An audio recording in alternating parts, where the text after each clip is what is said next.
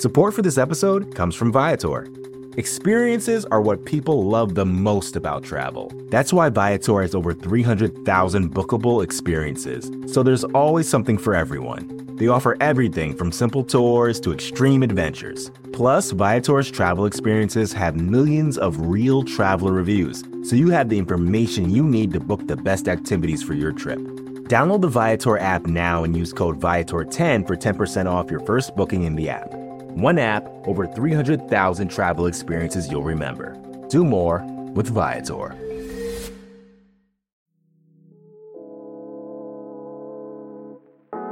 Hi, this is Jim. And this is Max. Check out our podcast, The Step Over, the Liberty Ballers Podcast Network, for all of your Sixers needs. Player analysis, game breakdowns, who would look coolest in a headband, and more. Subscribe to Liberty Ballers podcast feed on iTunes, Stitcher, Spotify, or wherever you get your favorite podcasts, and check out The Step Over, a podcast about Sixers basketball. Mostly.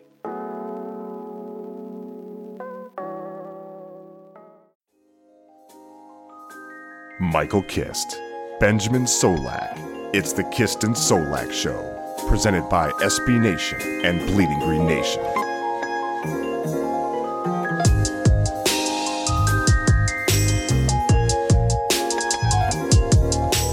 Michael, I am never going to die. I'm going to live forever. I am invincible. Age will do nothing to me. I will never wear away. Disease, pestilence, famine, earthquake, flood, fire, the sword, invasion by enemies, civil war, sudden death. I will never die. I cannot be defeated. You are flying high on the Kiss and Solak Show. I have never, by the way, said anything bad about Trayvon Hester. Ever! Not even once by accident. Not even by slip of the tongue have I ever said anything bad about Trayvon Hester. And I believe I even said he would eventually tip a field goal that would hit an upright and then the crossbar and then fall. No good. After Wendell Smallwood decides to Superman leap for a 2-point conversion on a fake Philly special that probably was correct but was called not correct after Golden Tate, who the Eagles traded a 3rd-round pick for, scored a 4th and 2 touchdown throw by backup quarterback Super Bowl MVP Nick Foles. Like, what? The last 60 seconds of that game were psychedelic. They were trippy. I was hallucinating. It was the intersection of 45 cosmic realities. Stonehenge. What a game. Aliens. It's the only way. We're all going to live forever. And Ben alluded to it, but the Eagles win because they're up 16-15, and Trayvon Hester partially blocks the chip shot field goal from Cody Parker, survive, and advance. Parky. Ben. You don't even know his name. You used to play for us. How you doing, brother? Is this a good day to be alive? Because I feel great. I am also in shock. This is amazing. Here are the candidates for highlights of my day. Number 1, Cody Parkey missing the field goal to make the Eagles win. Number 2, Golden Tate touchdown on 4th and 2. Number 3, Mike Quick. Number 1, recognizing me in like the guts of Soldier Field and like stopping me and being like, "Who are you?" And I was like, "I'm Ben Solak." He was like, "I really love your podcast." And I was like, "What the f- did you just say out loud to me?" Mike, you would have been so proud of me. I did the coolest, like, "Oh yeah, thank you, yeah, for sure." Like, people like my podcast. This is what happens. And in my head, I was like, "These hands caught footballs for Crazy." years. And then number 4.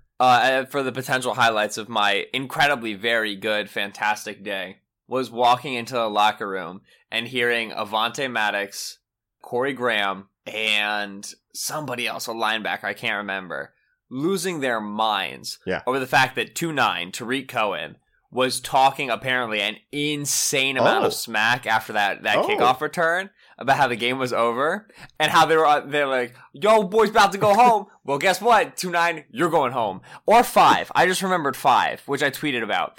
Was Brandon Graham was asked, what did he like mess with Cody Parkey at all? Like in the interim between the iced kick that made it and the missed kick. And Brandon Graham was like, yeah. And Brandon Graham's a super happy guy. He's always laughing, he's always joking. He was like, I told Cody, Cody, don't overthink it, man. It's just a game winner. It's all right. Take your time. Like, you know what I mean? And I was losing. Yeah. Brandon Graham was so happy. And Chris Long's dying next to Brandon Graham this whole time. I'm positive it's true. Like, I have no doubt in my mind because Brandon Graham's a huge smack talker. Right. Meanwhile, Jenkins said that he was talking a ton of trash just trying to get into his head. So Brandon Graham was like, don't worry, bro, don't overthink it. And Jake is like, you gonna miss, boy.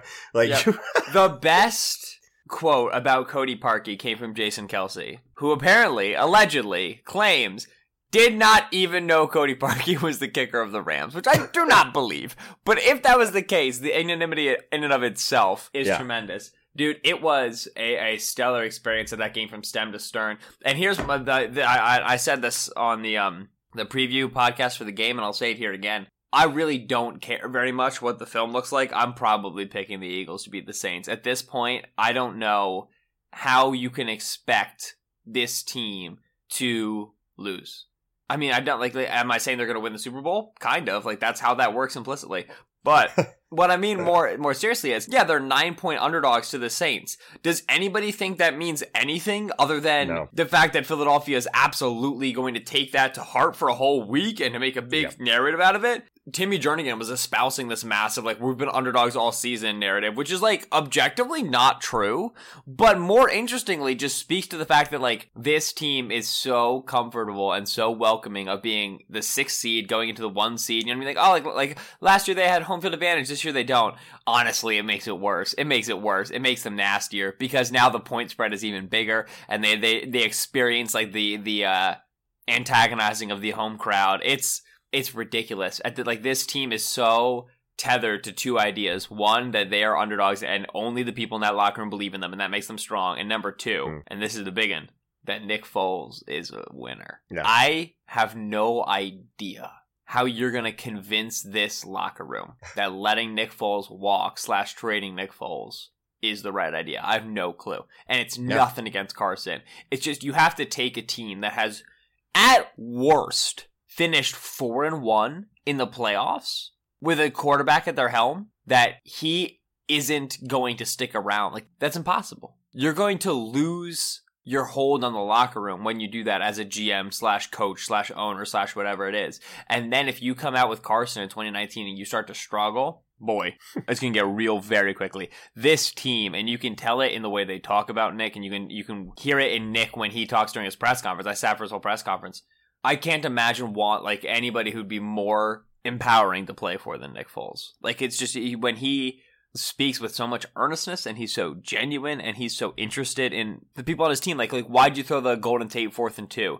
I saw Golden's body language and it seemed like he was really ready to make a play. Like, how can you not want that guy? That's extraordinary, right? Just the amount of faith that is. So, Ben, I played a whole press conference from Nick Foles for a BGN radio special because the press conference was so good and it didn't have much to do about football at all.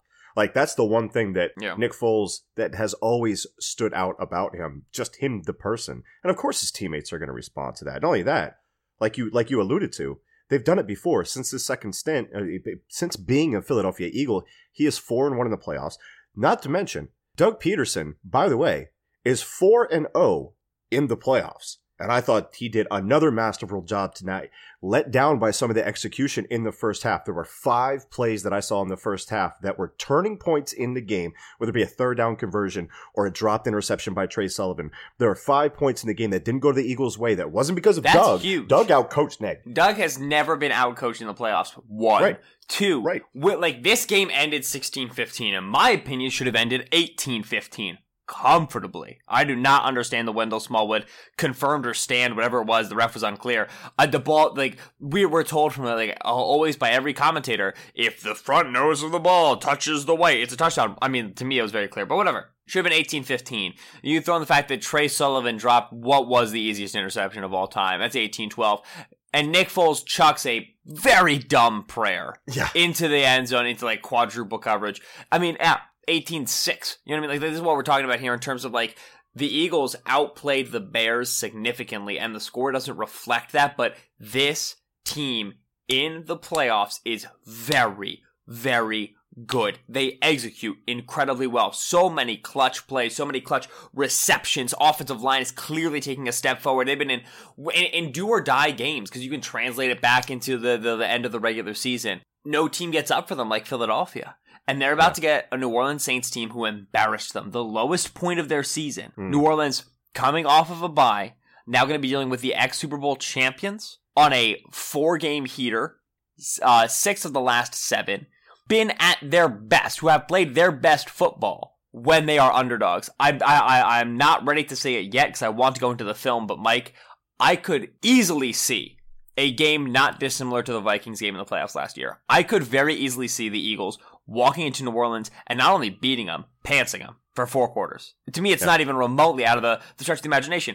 I don't think the 2017-2018 Eagles ever got as hot as this team is right now. They broke the barrier of the playoff win. They did it. They are now one of the 4 teams remaining left in the NFC, one of the 8 teams remaining left. Who would want to play them? And a lot of people said that Seattle was the most dangerous wild card team out of the 4 wild card teams.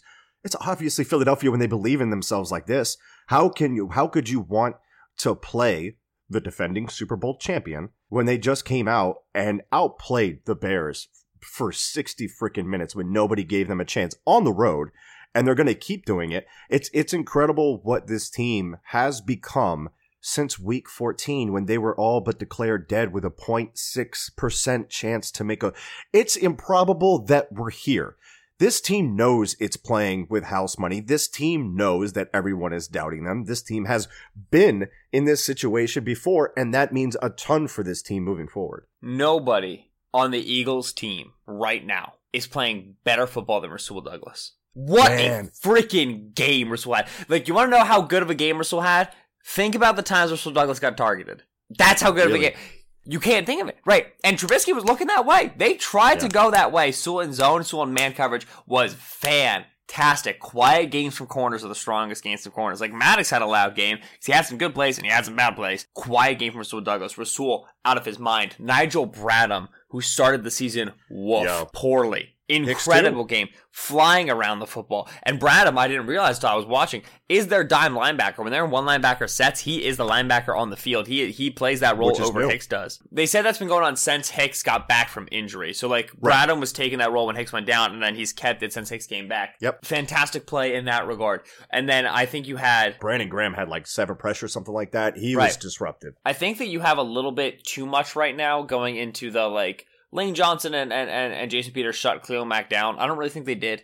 I think Khalil Mack had some wins and the ball got out. I think Khalil Mack had some wins and there was an escape or whatever. Khalil Mack had some wins and they led to quarterback hits and affected balls and whatever. Generally, Mack didn't have a stat sheet filling day or whatever.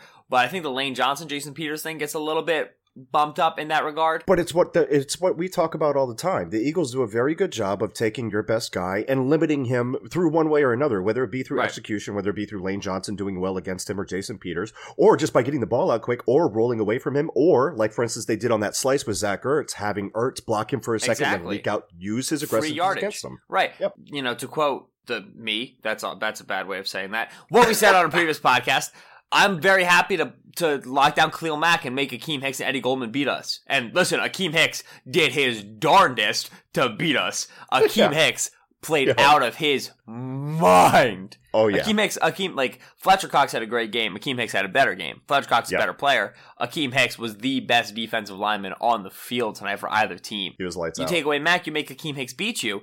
And then Akeem Hicks, sure, he's stuffing the run. The Eagles are very unproductive in the running game.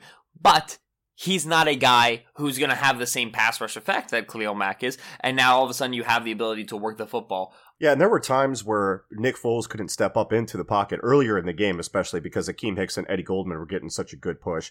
And just a quick shout out to this Eagles defense as well. The Bears early on in this game were trying to attack the seams against cover 1 and cover 3. And they had some success. But Cre'Von LeBlanc had a doggone good game, had that big rip out at the end of the first half. He played really well. The defense played really, really well against those concepts. It wasn't until later on where the stuff that the Bears had set up, then they started running the sluggo against it. Or they would run that bubble, right? That fake bubble where you get the guys that are looking like blockers behind it, right? And I'll tell you what the number one problem with that sort of a thing is. I'm not trying to defend Maddox here or, call back to a trope. It just really is the way that I think defenses work in that regard. You want your corner to play aggressively into a ghost screen. You want him to play upfield into that. Like, if he diagnoses it, great. But generally, you just want him to key and play on it. Otherwise, they're going to pick up 4 yards on the bubble screen every play, and you're screwed. Because you want the vice tackle situation. You want inside, outside leverage. Right. When you've got a slug up, well, you want your off corner, who's a smaller guy, to have to play aggressive into that. That's his strength. Listen, if you like Maddox having that near pick on the sideline where he, should have caught it, incredible play, great click and close, then you have to be okay with him giving up the touchdown he gave up, because it was a very similar out-breaking route concept, and Maddox went to go close on it, and then once he felt the out and up coming, he tried to recover, got the hold, pass interference, and it was a touchdown. Obviously, with time, you become better at picking your spots, you become better at situationally understanding when it's going to be the out, when it's going to be the out and up. But I'm just saying, you have to live and die by the sword a little bit. But when it comes to a lot of those isolation, multi-break routes, those ghost screens, all that outside stuff, it'd be really, really, really helpful to have a free safety who can take an angle, and Corey Graham can't take an angle. Yeah. I mean, they tried to play with Trey Sullivan high for as much as they could in the second half, but eventually they had to be putting Graham up there and let LeBlanc play on the field in nickel sets. They started the game off, LeBlanc off the field, 3 safety sets, but Sullivan is such a liability as a tackler and in coverage that they had to go back to LeBlanc, and they came out in the second half, and they're trying to leave Trey Sullivan single high, Graham and Jenkins up in the field, Maddox and what's his name? Maddox and Rasul, and all right, that'll be our solution. And they're not able to do that. So they got to get Sullivan off the field. They put Corey Graham back there, and Graham, just for the life of him, can't get to the sideline. He's not, at this point, fast enough. He doesn't take good enough angles. So you want your corner to play tight into that, like ghost screen, for example. 2 verticals coming up the field. Maddox goes to split them, which is like a good way of approaching that. And then obviously the completion comes behind him. But when you have a more proactive free safety who can get connected to the seam, then your corner can drop off there to the boundary vertical, and then you can you have a better coverage opportunity over it. And they simply just don't have that range of free safety right now. It's the biggest issue on the defense right now is their ability to play single high and who's going to be out there. That's obviously going to be something that you have to watch against the Saints. And the Saints have a wide receiver, Michael Thomas, that nobody has, like the Bears don't have, I should say. That being said, Philadelphia went up against DeAndre Hopkins, and I think had a fantastic game plan for him. It was not dissimilar to the game plan they had against Michael Thomas. However, they were much, much more willing to cone, to bracket, top, bottom, Michael Thomas against the Saints. And then also they wanted to double and bracket Alvin Kamara, and that left them one-on-one everywhere with little safety help. I think they have to bracket Thomas, and they have to be more comfortable playing Kamara one-on-one when we move forward. Yeah, I mean, the problem was, and we can talk about it, as we go into the previews, but the problem was you bracket these 2 guys, and then the other guys don't win their matchups because that secondary was not what that secondary looks like now. And Bradham wasn't playing like he's playing like now as far as linebacker plays in coverage too. So the guys weren't able to win their individual matchups. They won a lot of their individual matchups this game. And I was watching the game with Seth Galino. We were doing that boothcast thing where we basically the booth for the game. And we were saying there's not a whole lot there downfield for Trubisky right now. And anything that is there, he's really not saying. And I wanted to kind of dial back too, because this game was about 2 quarterbacks being put in bad situations. The Eagles ran 23 times for 42 yards. The Bears ran 18 times for 65 yards. Like, there was nothing there on the early downs, especially for the running game for either team. And like, you look at the stat line for Mitch Trubisky, and it looks okay. 26 for 43, 303 yards and a touchdown. But he, for very long stretches of this game, was not throwing it very well and should have been picked off. And it should have been picked off a couple of times. And what's crazy is the Eagles, and this is something we did not expect. I said, the Eagles absolutely, one of the keys to the game, have to take advantage of the fact that Trubisky is going to throw them a couple. He threw them a couple. They did not pick them off. However, the Eagles turned the ball over twice. Bears do it 0 times and the Eagles win? What in what world? By the way, how was your broadcast? Because I didn't get to listen to it, obviously. Did you have a good time? Oh, dude, it was amazing. Me and Seth, I thought we crushed it, man. I had a blast doing it. And getting to announce the game-losing field goal double poster, just fantastic experience. I had the time of my life. I was because I was in the Slack channel. I was hitting up BLG, and you were probably in the channel as well. I don't know if you were seeing it, though, because you were busy. Just saying, man, I can't imagine Kiss right now going nuts over these dropped interceptions. It was his number one thing coming into the game. Was like, listen, when Trubisky gives them to you, catch them. And they dropped 2 huge ones. But it seemed like Maddox is like his left foot. Every time Seth said, I keep seeing the replay, and I keep wanting to see that left foot just drag, and then the left foot just never came down, and Trey Sullivan right in his chest. And I'm thinking, and this is all in the first half, these are the plays you absolutely have to make, and now you're trailing at halftime. You have to put Trubisky behind because you want to put it on him.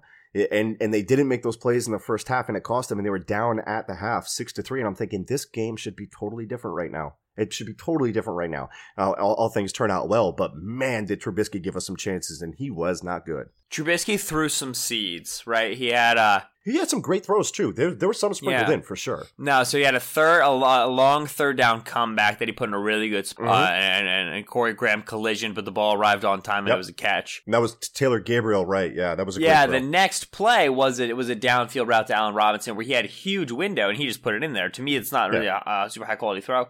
And then he had the touchdown on the out and up against Maddox, which was a fine throw. It was a good throw. Again, into space, and he left it a little bit behind.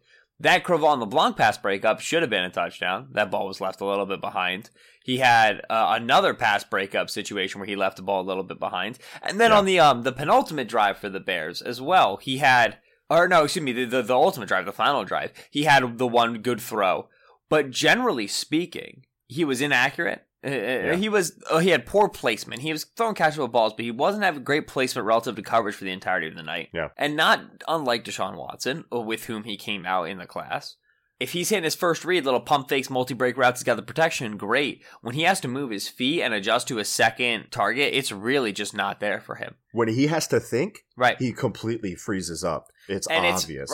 And it's why we've complained about this many times. Nothing drives me crazier than when Eagles defense is playing well and the secondary is getting pass breakups and there's pressure, and then there start to be some easy completions and offenses start to move on the Eagles and teams out and people ask where the pass rush is. 9 times out of 10, the pass rush is exactly where it's been, but the first read isn't being taken away.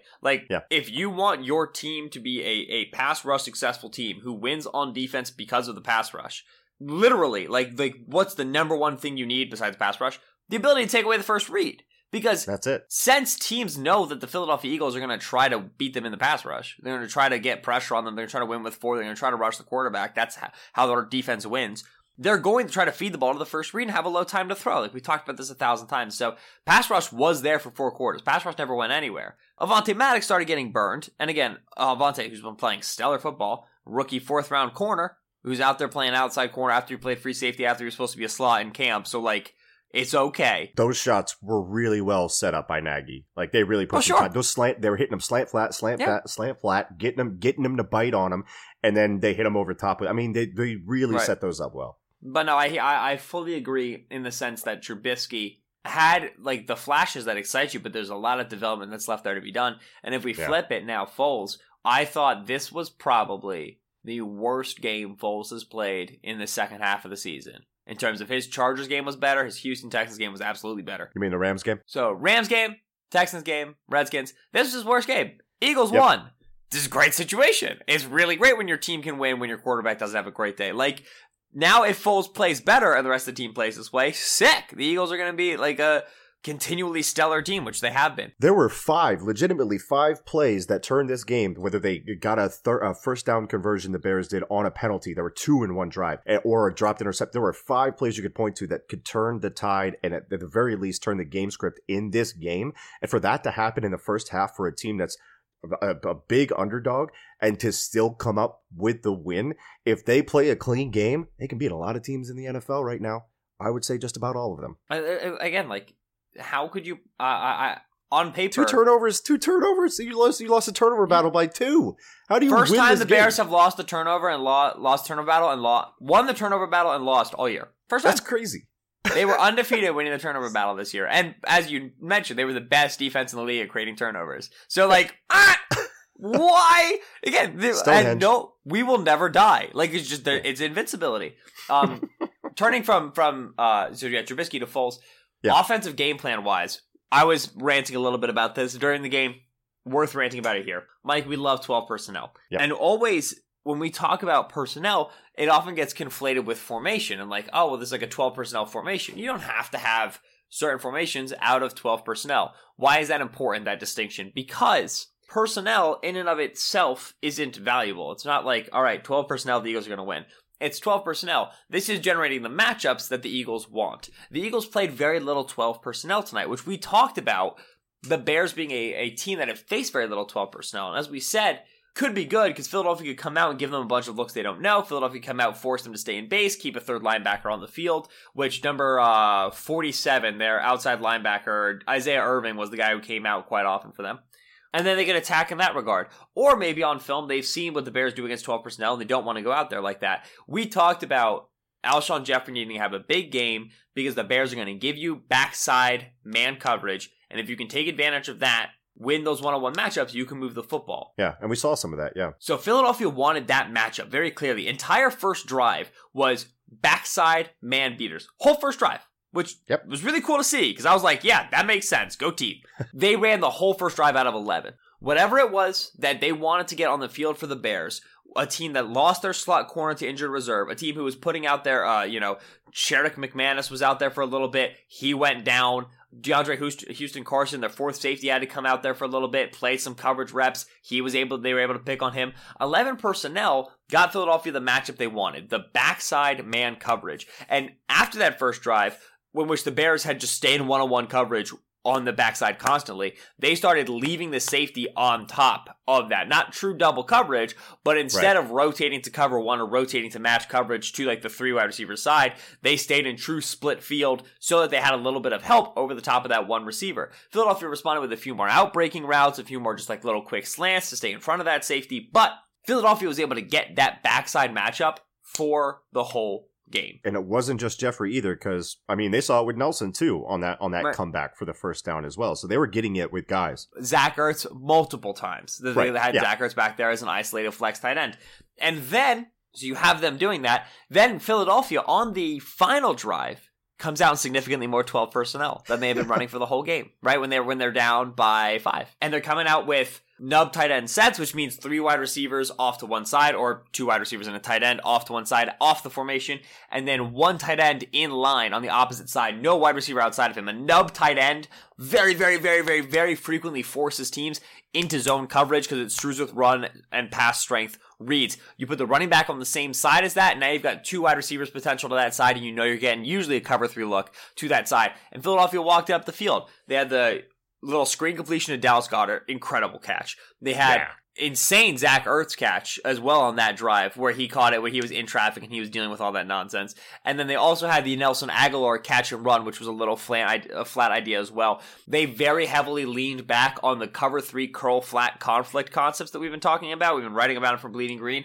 On that final drive out of 12 personnel, it looked like what they had done all season. Because they knew that they could get the matchups they wanted to in terms of forcing the Bears into that zone coverage. No Eddie Jackson playing was absolutely huge in that regard. So, personnel is valuable in that it dictates matchups. Matchups are team specific. They are game specific. Philadelphia's 12 personnel numbers, likely for the first time in 5 weeks, will be going down into this game. They will be on the decrease. But Philadelphia got the matchups they wanted with 6'3" Alshon Jeffrey against 5'11", 6-foot Kyle Fuller and Prince Amukamara, and they won them. And they were able to move the football in that regard. So, yes, we champion 12 personnel because we love the matchup nightmares it creates. The matchup nightmare for this game, as we discussed on the podcast, was that backside man coverage. Philadelphia identified it and attacked it. That's great offensive game planning. Like we said, baby, Doug Peterson doesn't get outcoached in the playoffs. And a lot of those 2 tight end sets, we saw like the YY wing, that double wing that they like to run, and they were trying a bunch of runs up the middle. All of those were just getting stuffed by Akeem Hicks, Eddie Goldman. Trevathan had a good game. Roquan Smith with the interception, which wasn't Foles' fault. Like, you could nitpick and say he could have put it out a little bit in front of Smallwood, but Roquan Smith came in, ripped the ball out, and the ball just lands in his lap. I think that was I thought that was Foles' fault for sure. Foles looked first read, saw that Goddard was capped going down the seam, and immediately turned to his check down, burped the baby, which basically just brought Roquan Smith right to it, and then threw an inaccurate ball. Yeah, it was inaccurate, but it wasn't like an egregious throw. It didn't go right to Smith. It went to Smallwood first. Roquan went to rip it out, and it just so happens that it landed on front of it, in him. It wasn't a interception-worthy throw in my mind. I didn't like the whole process, but you get what I'm saying. It's not. No, I think it was interception-worthy. I thought it sucked. Really, you thought he'd throw it right to, because it went into Smallwood's breadbasket. No. I'm just saying, like, it was I compared it to the Zach Ertz interception he threw against Houston, where he just led the sinking linebacker to his check down. That wasn't even close to the Houston interception. It was a more inaccurate throw. Absolutely, the Texans throw was more inaccurate. I don't dispute that whatsoever. But if you're going to lead the linebacker down to the check down, if you're going to lead him down to the curl by making it clear that's where you're going to go, throw a better ball. You know what I'm saying? That's all I'm saying. I'm not saying it was perfectly accurate. I'm saying if you want to nitpick it, then it wasn't a great throw. So anyway. Fun fact? Yeah, Philadelphia ran the exact same route concept they ran against the Bears in 2017 to score a touchdown, and they scored a touchdown on again 2018. The spot concept with the copper route instead of the corner route, which would normally come with the spot concept. Yes, which find it on my timeline. We can describe it, or you can find it on my timeline. One of the two, whichever you want to do. I retweeted it as well. It's on my timeline too. Great job it's on by my Dallas Goedert. First. At the top of that route, so what you have is those two short routes spread out, and you get that horizontal stretch, and then you get the vertical stretch. You've got the matchup with Goddard and Adrian Amos, and of course we're going to, this is a little all-22y that we usually save for the all-22 show, but it was an awesome play by Goddard at the top of his route, being physical, turning his man, Amos, towards the outside, and then having access to all of that space to the inside. Good trust throw by Foles. I think he let it go before he got out of that break. So really awesome to see Dallas Goedert coming through in a big moment in the playoffs, and also the Eagles using concepts that have worked for them in the past that they use very sparingly, I will say. You just see that pop up every now and then. But Doug Peterson dialed that one up, and it was a winner for him again, as it typically is with that concept. So, Ben, anything else you want to get to before we go to 3 words? No idea why they kicked the ball to Tariq Cohen. Made no sense to me at all. And it was short and was high, and he caught it on the run, and I'm thinking, that's not a great idea. That's the opposite of things you want to do. Deshaun Hall had him and just completely whiffed on him. But that's the thing about having Tariq Cohen, is that really often you don't, Right. I think that... What did you think about this? Before the Eagles scored the touchdown going into the 4th down, good. They call a timeout. They have 3 timeouts. They're on the 2-yard line. They have 3 timeouts. If they don't make that 4th down conversion, they still have 3 timeouts to use to try to get the ball back. They said no. They call a timeout.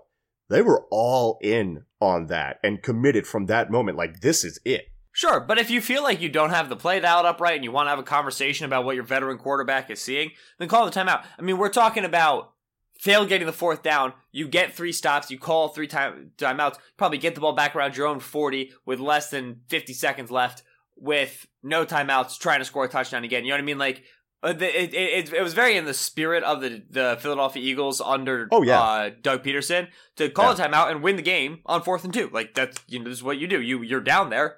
Well, score. You know what I mean? The 1st and 2nd down runs, 2 things. Number 1, yes, you run on 1st and 2nd down. Absolutely. To me, that is an unquestioned decision. Force the Bears to use their timeouts. If you can't score on 3rd and 2 and 4th and 2, you suck. You should lose. That's number 1. Number 2, Foles had the option to kill to a pass if he wanted to. It might have even been a pass originally, and he kill to a run. He was a little unclear in the presser. But he had the option to run or pass depending on the defensive look, and both times he wanted to run, and that was the best look. And also, it's worth noting, it's not like a kneel down. You can score on a running play. They didn't, which isn't surprising. Bears' run defense is fantastic. I'm not saying that, but you absolutely run on those 2 plays. And sure, like after the 3rd down failed score, everybody was getting a little skittish about that. I'm sure if they hadn't scored on 4th down, there would have been huge questioning about it. But 99 times out of 3, you absolutely run that ball on 1st and 2nd down. You have to take the Bears' timeouts away. Imagine if they got down to the 35, they had to take their last timeout. Imagine they had 2 more timeouts. Definitely not at all questioning the first 2 runs for the reasons that you stated. You let the clock run, let them use their timeouts. I mean, I was wondering at a minute 30 if the Bears were going to start calling their timeouts, and they let it run down even more. And I was like, yeah, absolutely. You run the ball for the first couple of times there to take that time down, make them use their timeouts, put Trubisky in a worse situation, and put it on him. And I agree. The faith that you have that you're going to make it on 4th down is incredible. So, if you want to have the right play call in there for Foles, and it was really just a matter of Tate's on McManus. Tate's got leverage. I'm throwing it to Tate. Nice, easy half-field read. The ball is going to take him into the end zone by nature of the mechanics of everything. So, yeah, I agree with that. I just thought it was strange when they first called the timeout. I'm like, well, this is it right here. There is no second chance. There is no coming back from this. You're going to have to live or die by this decision. But that's what Doug Peterson has always done. So I agree with you there. Ben, let's get to 3 words. Obvious, the first one from Joe, hashtag Roe gotta go, at Joe G4133. The double doink. Man, let me tell you, my butthole got so tight when it hurt, when it hit the first post, and then I saw it hit the second one, and like the camera did like a jerk thing. You couldn't tell which way the ball was moving, whether it was going forward or backwards, and you just see it land in the grass in front of the thing. What an incredible experience. Oh my God, Trayvon Hester, the second highest graded defensive player in the second half of the season for some reason. Don't you dare throw that back in my face like that. Jeremy Fox, at Jeremy, and then a bunch of stuff, who's our friend, our active military friend, says doink doink game, which honestly is a very good description because that kick took a year and a half to fall on the turf. Especially when I was watching, when it hit the crossbar, I was like, oh, it's going in off the crossbar. Why wouldn't it go in off the crossbar? Right. 100% I thought it was going in. Byronic Gyro, who's become a favorite, he was the one who had the funny joke, at Byronic Gyro 1, grease the poles, which we don't have any home playoff games this year. But grease the poles anyway, because we're probably going to cause problems. And then also, which is wonderful to me, our cousin Vinny at The Big Kit, Sleeper Agent Cody, which I really wanted Chase Daniels to get into this game, so that it could have been Chase Daniel and Cody Parkey paying back the Eagles for their misplaced faith in them and losing the game for the Bears. But Parkey was enough. There are 2 in here with pictures attached that are pretty funny. Rodney Jackson at Buffalo Bernie says, looks so familiar, and it's a picture of Sean McVay with his mouth like wide open in amazement. That's what really kicked things off for the Eagles. And then Al Fillingham at Al Fillingham, bye-bye Bears, and it is a picture of everyone celebrating, and Alshon Jeffrey is looking to the crowd, waving to them, his former place of employment. You want another good picture one? Yeah. Matty Fran 77, Matteo Francisco. No words. He used 0 out of 3 words. But he's got Sandra Bullock's Bird Box blindfold photoshopped over Cody Parkey's head, which is unfair to Cody because the ball was tipped, but it doesn't change the fact that it's kind of funny. Ridgewood at Teddy _Ridgewood Titchell Skrubisky. That's interesting. I like that. Mesh Trubisky. Wait, what was the name that you were going to call him? No. That was Titchell Mubrisky. That's what it was. No, he's not at full Titchell level yet. I'll be very interested to see what happens because there have been some who've suggested that the Bears are going to follow a similar trajectory in 2019 as the Jaguars did in 2018 in terms of they have an inconsistent quarterback behind them. They've got a lot of their success this season was predicated on defense, which is not a super sticky season to season strength. Like defense doesn't always carry into the next season as well. I would argue that the biggest difference there is going to be the play designs of Matt Nagy, who I really think is a tremendous young coach. That's going to make a difference for the Bears, but Titchell is not yet into existence. He's still Mitch Trubisky, only barely. He is not yet Titchell Mubrisky. And think about this too. This is still, because we talk about Mitch Trubisky a lot and we give him some crap. This is still Mitch Trubisky's, it's a sophomore's campaign. It's his first year with this new offense. And listen, I talked about first playoff start quarterbacks. First playoff start quarterbacks were 0-3 this year. I mean, It's very, very difficult. Listen, you want to know who else lost his first playoff start? Nick Foles. You want to know who hasn't lost a playoff start since? Nick Foles. What a freaking hero. Oh, man. I'm telling you, it's really hard not to buy into this team, even as a fan. Golly, man. Just covering this team is an amazing experience. There's so many surprises around every corner. And they just pull you in, dude. They pull you in. We thought this team was dead. Dead, I tell you. And yet, here we are, going into the divisional round playoff game against the New Orleans Saints. Ben. Admiral Krampus Porkins, at Frozen, with PH instead of an F, says, parentheses, oh, when the birds, and parentheses, go marching in, against the rules! I adjudicate against this every time. No silliness, no messing around. I let 3 syllables slide sometimes, but no. Don't you dare. That's 7 words. You didn't fool anybody by changing how you presented it. You watch yourself. And Guilty. Then Mitchell at I'm Not Jeffrey brings this up, which I think is crucial to talk about. The new norm. Doug Peterson's such a good head coach. So good. 4-0 in the playoffs, baby. Team is impossibly well prepared. Right? And like they talk about what went into that 4th and 2 call and the amount of work that that went into that call and the relationship that he's got with Foles to get that out there, and the belief that he's got in Golden Tate, who obviously hasn't had a great tenure in Philadelphia. I mean, Doug's just a stellar head coach, man. What a fantastically coached game from Monday to Sunday. You know what I mean? Just like in terms of preparation and then execution in the moment. Man, it's fun watching this team. It's fun watching Doug go. Remember, many people were positive he sucked like a month ago, but it's fine. Yeah, and what's crazy is this is the second time he's done this with his team. When all was lost last year after Wentz went down, the one consistent, strong voice was Doug Peterson, and I was shocked with how calm and cool he was about everything. That's just who he is. Emotional intelligence, baby. Let's go. Ben. He's like Chip Kelly with a heart. Thank you, as always, for listening to the Kist and Solak Show here on BGN Radio. The Mike Quick approved and syndicated BGN Radio Kist and Solak Show. Shout out, Mike. What a tremendous game. What a tremendous time. We are beyond grateful, beyond thankful, beyond blessed to be back with you another week. As Nick Foles would say, at least one more week wearing the jersey, sitting in the seats behind the mic. We are with you for a week of preparation for the New Orleans Saints.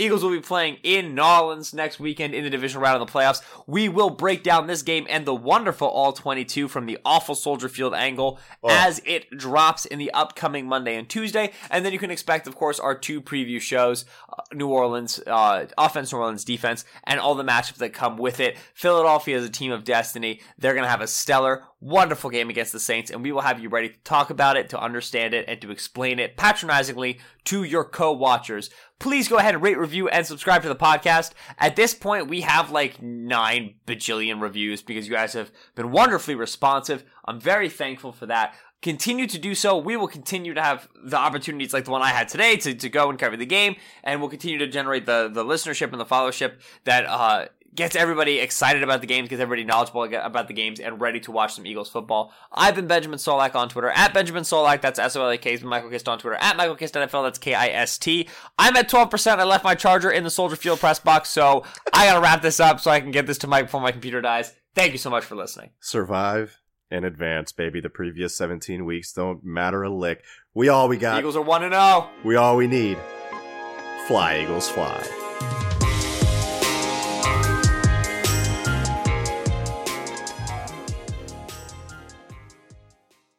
Hey everybody, it's Nilay Patel, editor-in-chief of The Verge. I host a podcast every week called The Vergecast with my friends Paul Miller and Dieter Bohn. We've got a rotating cast of characters from our entire site, which is about technology, how it impacts culture, and how that is all a big cycle that causes us to have a wide variety of feelings that you can listen to every Friday. We've done over 300 episodes in the 6 years since The Verge has been around, but you only need to listen to one, the latest one, to get caught up on everything in tech news. Vergecast is on Apple Podcasts, Spotify, everywhere else you listen to podcasts. Check it out. Support for this podcast comes from Smartwater. Want to get a little more from every sip? Smartwater Alkaline doesn't just taste crisp and pure. It's loaded with everything you need to perform at your best, whether you're running marathons or boardroom meetings. Elevate how you hydrate and pick up a Smartwater Alkaline today. To learn more, visit drinksmartwater.com. Support for this show comes from Vanta.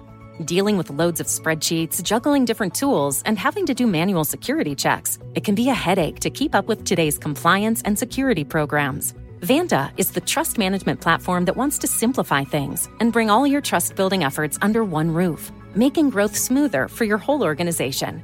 Vanta lets you automate up to 90% of compliance for SOC 2, ISO 27001, HIPAA, and more. Strengthen security posture and reduce third-party risk.